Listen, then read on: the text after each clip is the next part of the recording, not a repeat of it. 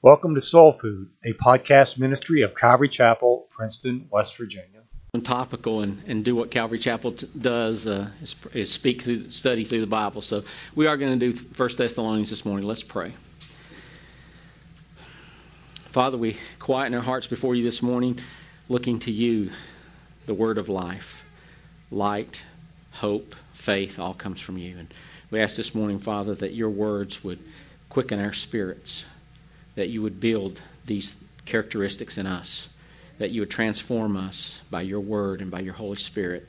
We ask that you would touch us where we need it most this morning. We ask you to encourage the discouraged, lift up the downcast, fill us with your joy and your peace, as only you are the source of peace and hope. And Lord, we just thank you for these people. These people today, I ask your blessing on them. I know they're doing their best to serve you, to live for you, to love you. And Father, I just ask you to reward them as your faithful servants in Jesus' name. Amen. Next slide, please. Rick. Thank you, Rick, by the way, for doing the slides. There is a clock in the University of Chicago. It's called the Doomsday Clock. And the time on the clock perpetually lingers just shy of midnight. On this clock, midnight represents full nuclear war, bringing an end to all of civilization. And this clock's meant to gauge constantly that situation, to indicate how close we are, our proximity to that horrific event. It was created by the Bulletin of Atomic Scientists, and that is a group out of the University of Chicago, scientists who also worked on the Manhattan Project to help develop the first world atomic weapons. The Bulletin and this group was founded in 1945. The Doomsday Clock was designed by them in 1947 to warn the public of how close civilization was to destroying the planet with dangerous technologies of our own making. The Bulletin considers factors such as climate change, nuclear war, cyber warfare, as well as political responses to these threats to determine how vulnerable the world is to catastrophe. Each year, the Bulletin's Board of Sponsors and Science and Security Board decide whether to move the clock's hands. Currently, the Board of Sponsors includes 13 Nobel laureates, most winning the prize in physics or chemistry. When this clock was introduced in 1947, it was set at 7 minutes till midnight. They felt that at that time, that's how close we were to destroying our planet. Since that day, its minute hand has moved back and forth. It's been as far as 17 minutes away from midnight. It changes during major events throughout our history. It changed during the assassination of President Kennedy, the Cuban Missile Crisis. When the Twin Towers were attacked, it was changed. The Gulf War, the war in Afghanistan, and lots of other events have affected the Doomsday Clock. 17 minutes till midnight is the farthest it's been away from midnight. And that was back in the 90s, I think. In January 2020 this year, the clock was moved to 100 seconds till midnight. That's the closest it's ever been. So it seems appropriate that we take a look at a book of the Bible that's primary point is about the end times. Next slide, please.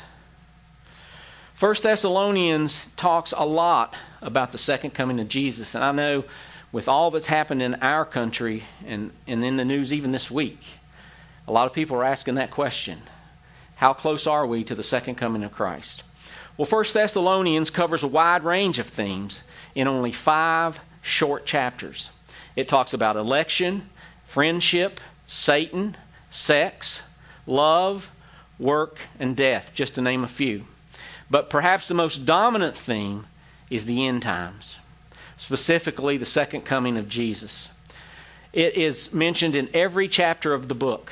In 1 Thessalonians chapter 1, verse 10, chapter 2, verses 19 through 20, chapter 3, verse 13, chapter 4, verse 13 through 18, chapter 5, verses 1 through 11, and verses 23 and 24 of chapter 5. Next slide, please. Interestingly, the title of the Lord Jesus appears 11 times throughout this 5-chapter letter, more than any other New Testament epistle except 2 Thessalonians, where it occurs, Lord Jesus occurs 12 times, and 1 Corinthians, where it occurs 11 times. For all of Paul's emphasis on other important matters, election, friendship, Satan, sex, all those things, the ultimate focus is on the Lord Jesus Christ. Thessalonians, for a brief background, I put you a map up there to look at. Thessalonica was the proud capital of a Roman province called Macedonia. It had a population of over 100,000 people. It was built on a natural harbor. Its placement was on a highway that the Romans built called the Egnatian Way, and it was an east-west highway as well as being part of a harbor, and it was also a key north-south trade route, which meant that it was a flourishing trade center. It had a lot of activity going on, and of course there was a lot of philosophy taught there. It was a free city that was governed by local officials called politarchs. And you can read about that in Acts chapter 17, verses 6 and 8. Religiously, the city was just a mix of everything. They worshiped the Greco-Roman pantheon of gods and the imperial cult. There were Egyptian cults there, prominent at that time. But there was also a sizable population of Jews that lived in Thessalonica, and you can find that point in Acts chapter 17, verse 5. Paul, Timothy, and Silas preached in the Thessalonian synagogue for 3 Sabbaths, and a number of Jews and God-fearing Gentiles believed in that. You can find that story in Acts chapter 17, verse 4. 1 Thessalonians chapter 1, verses 9 through 10 suggests that Paul subsequently spent some weeks ministering to the pagan Gentiles there. But while he was preaching, however, rioters instigated by Jewish opponents to Christianity, they didn't want to accept Jesus as a Messiah. So these opponents dragged Jason, who was Paul's host. He was housing Paul and Timothy and Silas. They dragged Jason and some other Christian leaders before the governors and charged them with sedition against Caesar. And you can read about that event in Acts chapter 17, verse 5 and 8. Forcing these missionaries to leave Thessalonica prematurely. And that's also in Acts chapter 17, verses 9 and 10. So Paul, having gotten to preach there for 3 Sabbaths, was concerned about these new Christians. And therefore, a few months later, he sent Timothy back to Thessalonica, and he caught up with Paul. Timothy came back to Paul when Paul was in Corinth. And you can see all those places on this map that I have up there.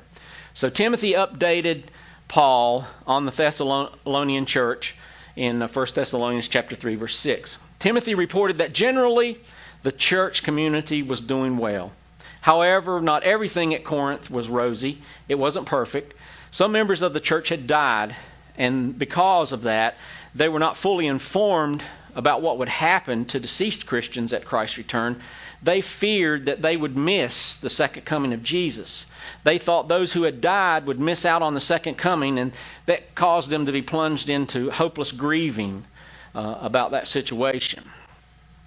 Some had questions about the second coming, when it was going to be. Some felt it was imminent, some did not, just like today. Another thing that was a problem there, the new Christians had not expected persecution. They didn't expect it to happen, and then when it did happen, they didn't expect persecution to last as long as it was lasting,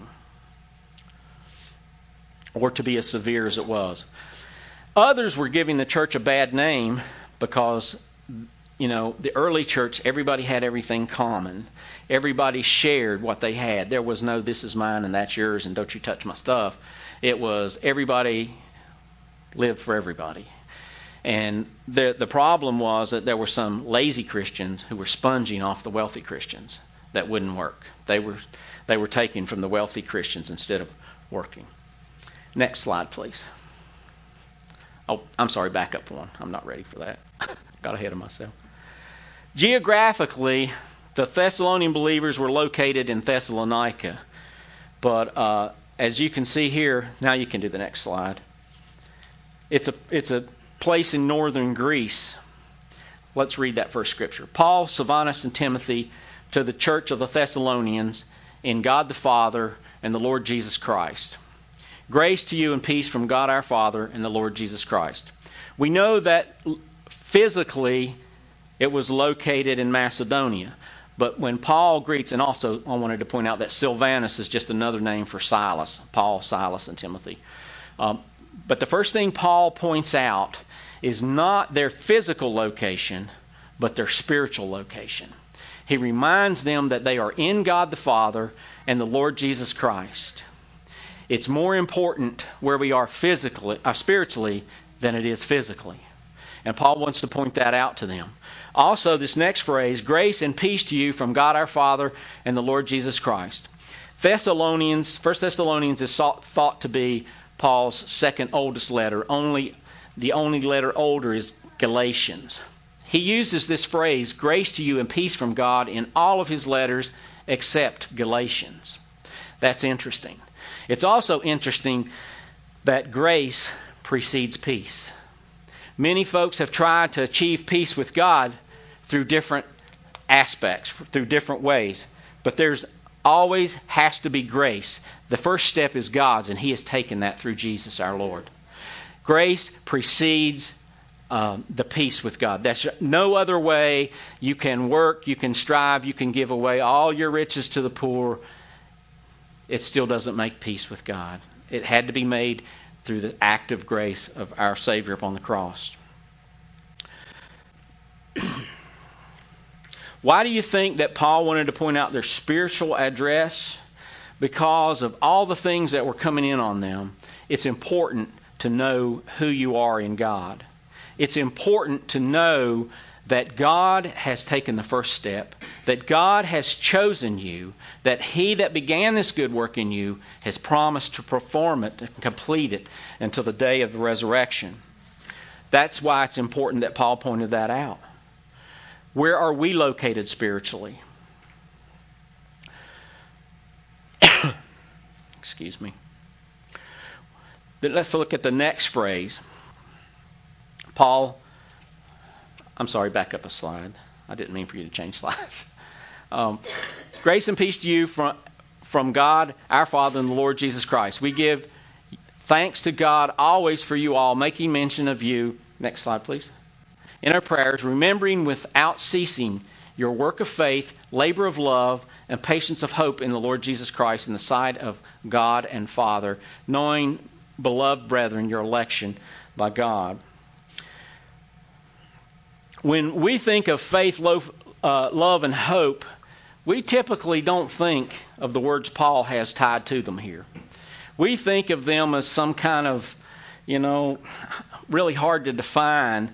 But notice here that Paul tethers this triad of virtues to some remarkably active words.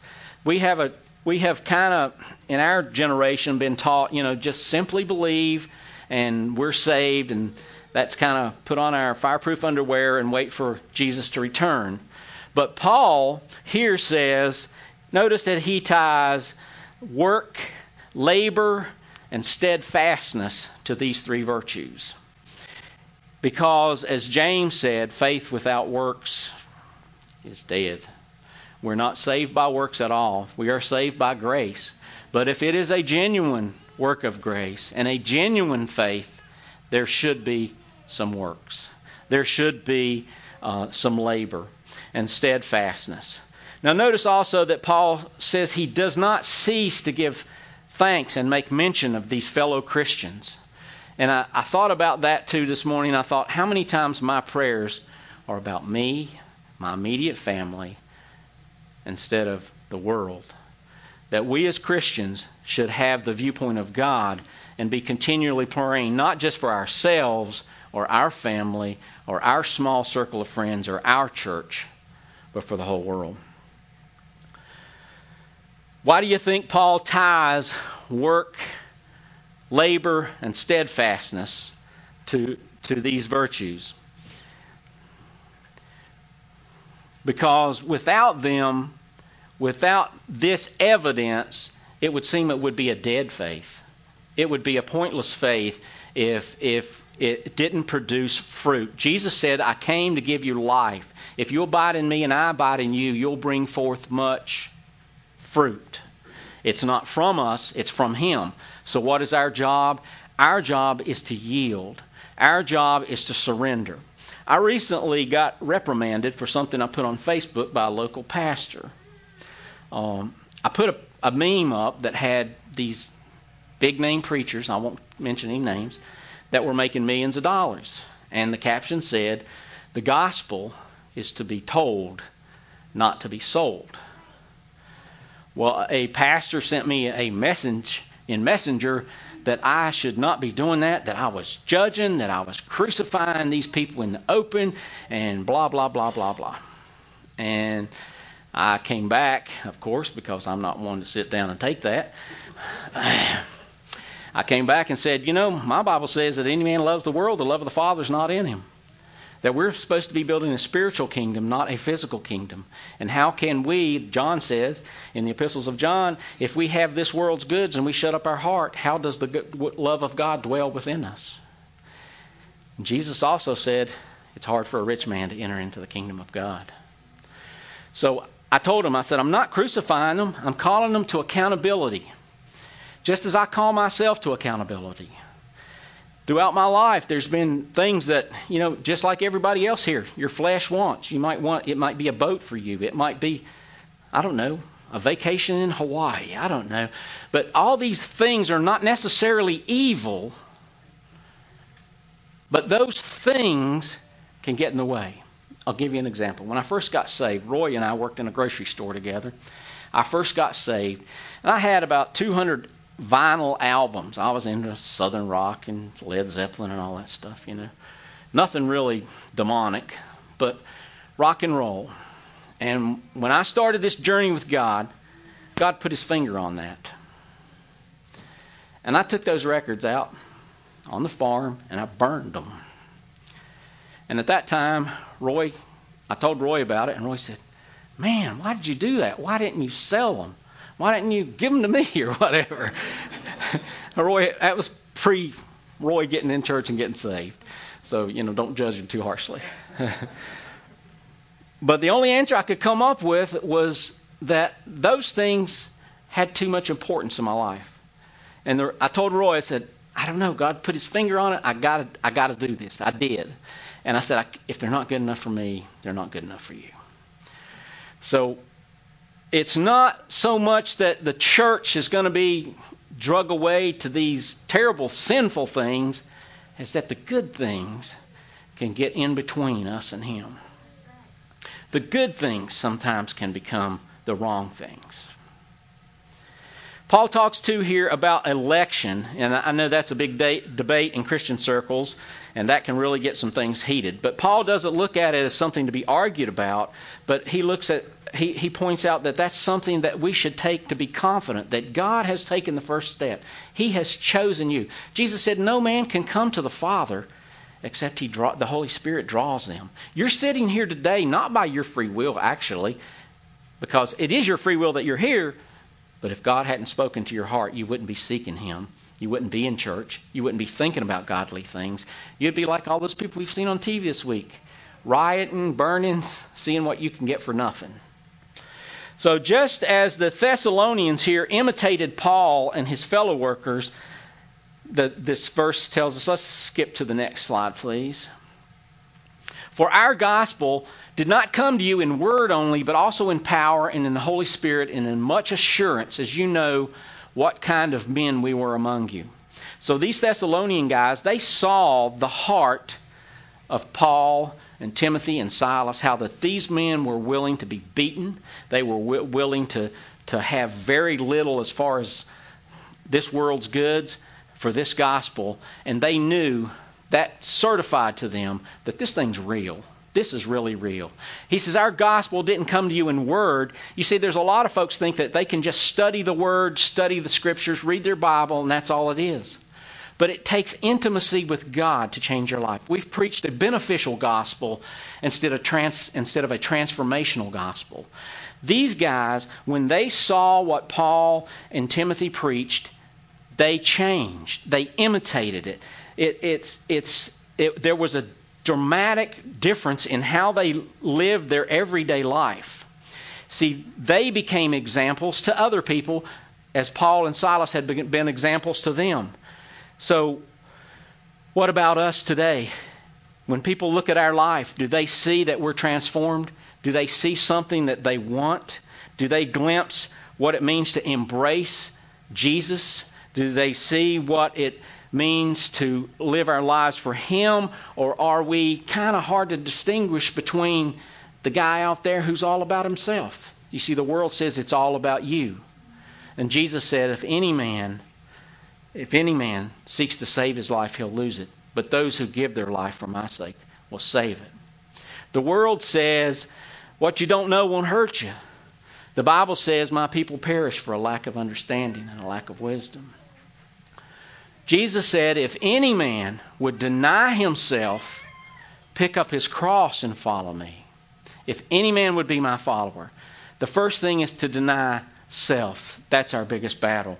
It doesn't mean self-denial. It means to let God be in control, for us to be yielded to Him. Just as these Thessalonians imitated Paul, we're called to imitate Paul, to imitate Jesus in our life. And there's a lot of things that when we look at our life, sometimes we fail there. Today, many Christians face increasing pressure just to individualize or privatize their faith, to kind of be Secret Service, undercover Christians. There's pressure today, says, for us that, you just keep that on the down low. Don't be outspoken about your faith in Christ. Don't cause waves, don't cause problems. But these things, my friends, are eternal. This gospel is truth. Jesus said the truth would make you free. It can't be hid under a bushel. It challenges us in these lines. If the Thessalonians also, let's see the next slide. And you became followers of us and of the Lord, having received the word in much affliction and the joy of the Holy Spirit, so that you became examples in all Macedonia and Achaia who believed. So these guys' lives was transformed by the fact of what they saw in Paul and Silas. And they had, next slide please, also tells us that they turned from idols. For you the word of the Lord has sounded forth not only in Macedonia and Achaia, but also in every place. Your faith toward God has gone out, so that we do not need to say anything. Your lifestyle has become a testimony. Your lifestyle is probably the only gospel some people will ever read. What you have served, what's that old saying? Only one life, soon is past. Only what's done for Christ will last. You see, this thing is real. And we are in tumultuous times. I don't know if the end is very soon, imminent, or if it's going to be 50 more years. God only knows. But we as a church need to be the church and not come to church. That's the problem with many of our lives, is we come to church instead of being the church. And we teach our children that coming to church is Christianity.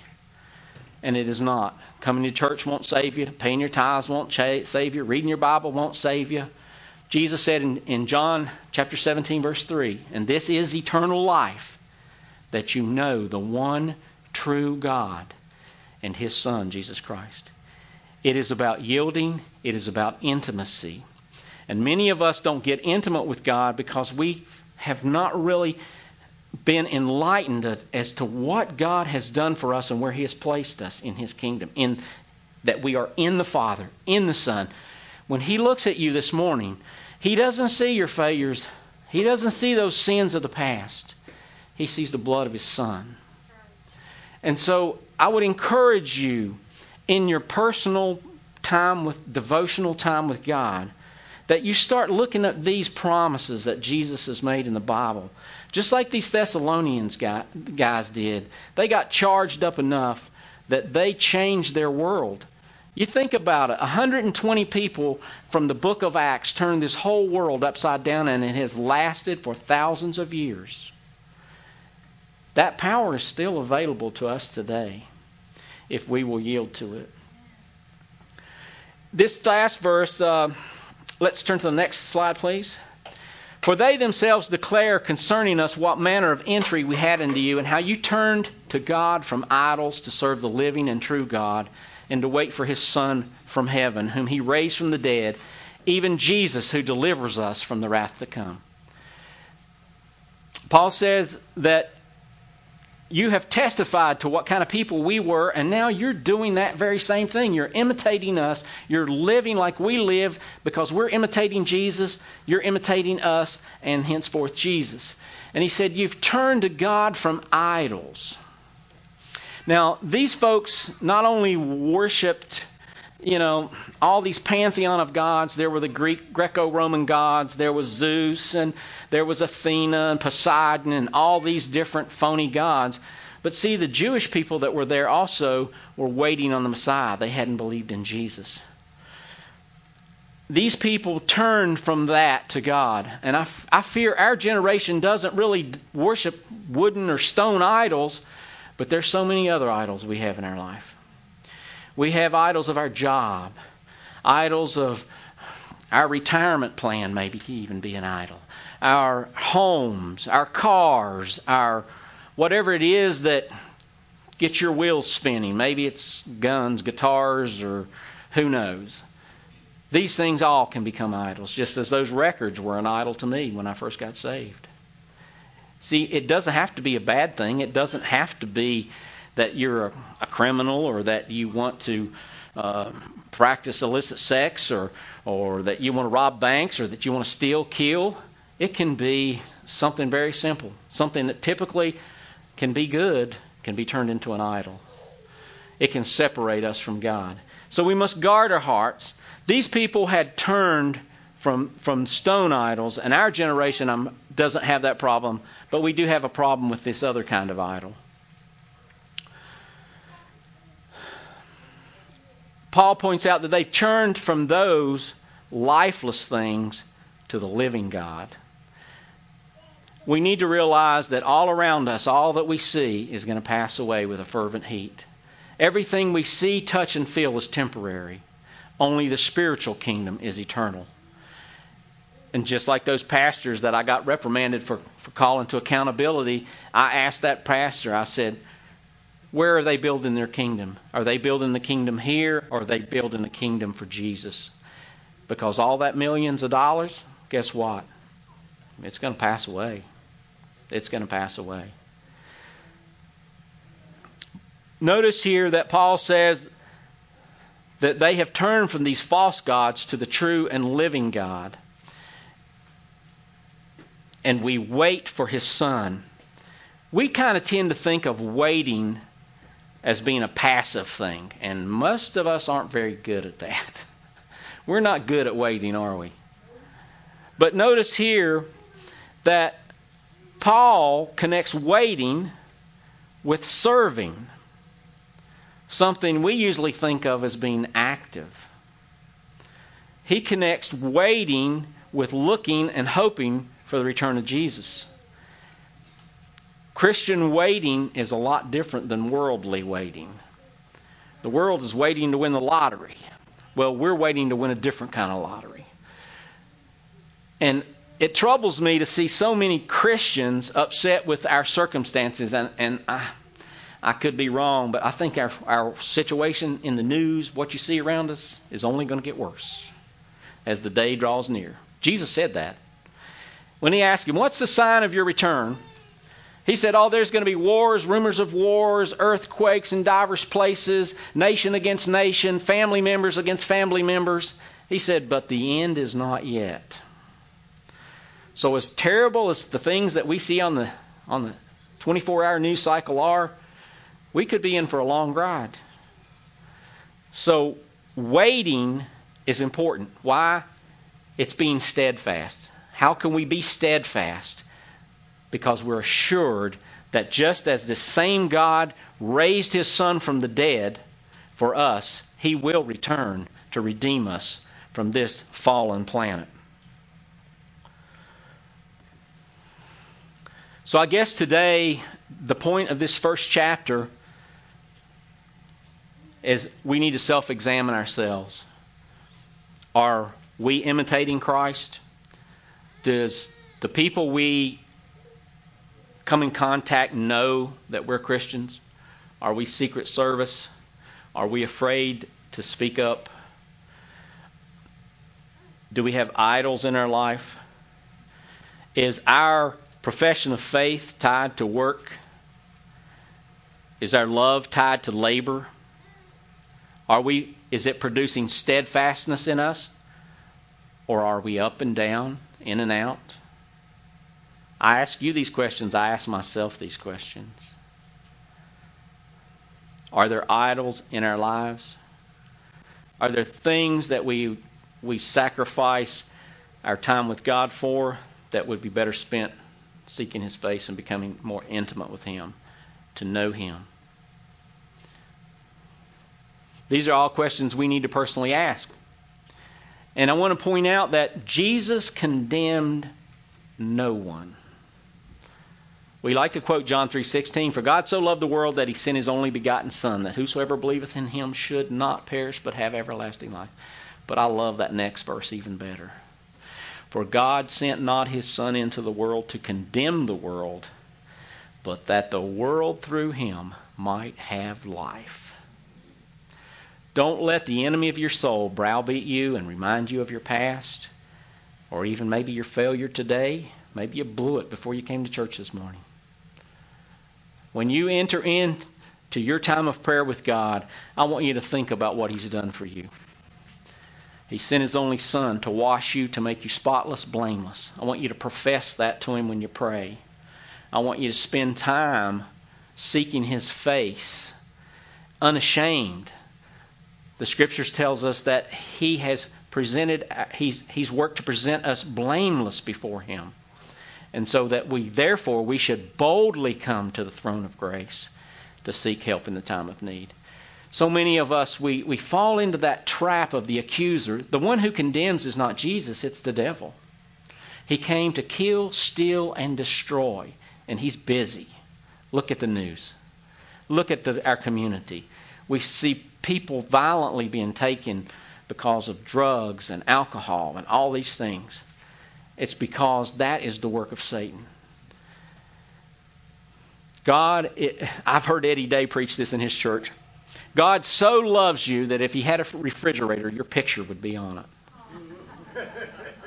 And that is true. That is true. If God had a refrigerator, your picture would be on it.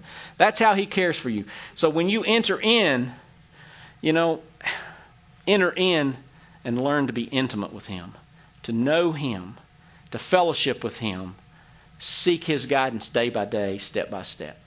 Let's imitate Him. Let's not have idols. Let's look for His second coming and be steadfast, not hearts filled with fear. That's another point I wanted to make. So many people talk about the mark of the beast. I think it might have something to do with fear. I know it's not a physical mark that will be able to affect transactions or that kind of thing, which the mark of the beast is supposed to. But also I think the mark of the beast could be fear. The Bible says perfect love casts out fear. In fellowship with Christ, there won't be fear. Do you think those Christians that were martyred were afraid when they hung them upside down and crucified them, when they burned them and boiled them in oil? The Bible says perfect love casts out fear. If we are intimate and know our Creator, we won't be afraid of the things coming on the earth.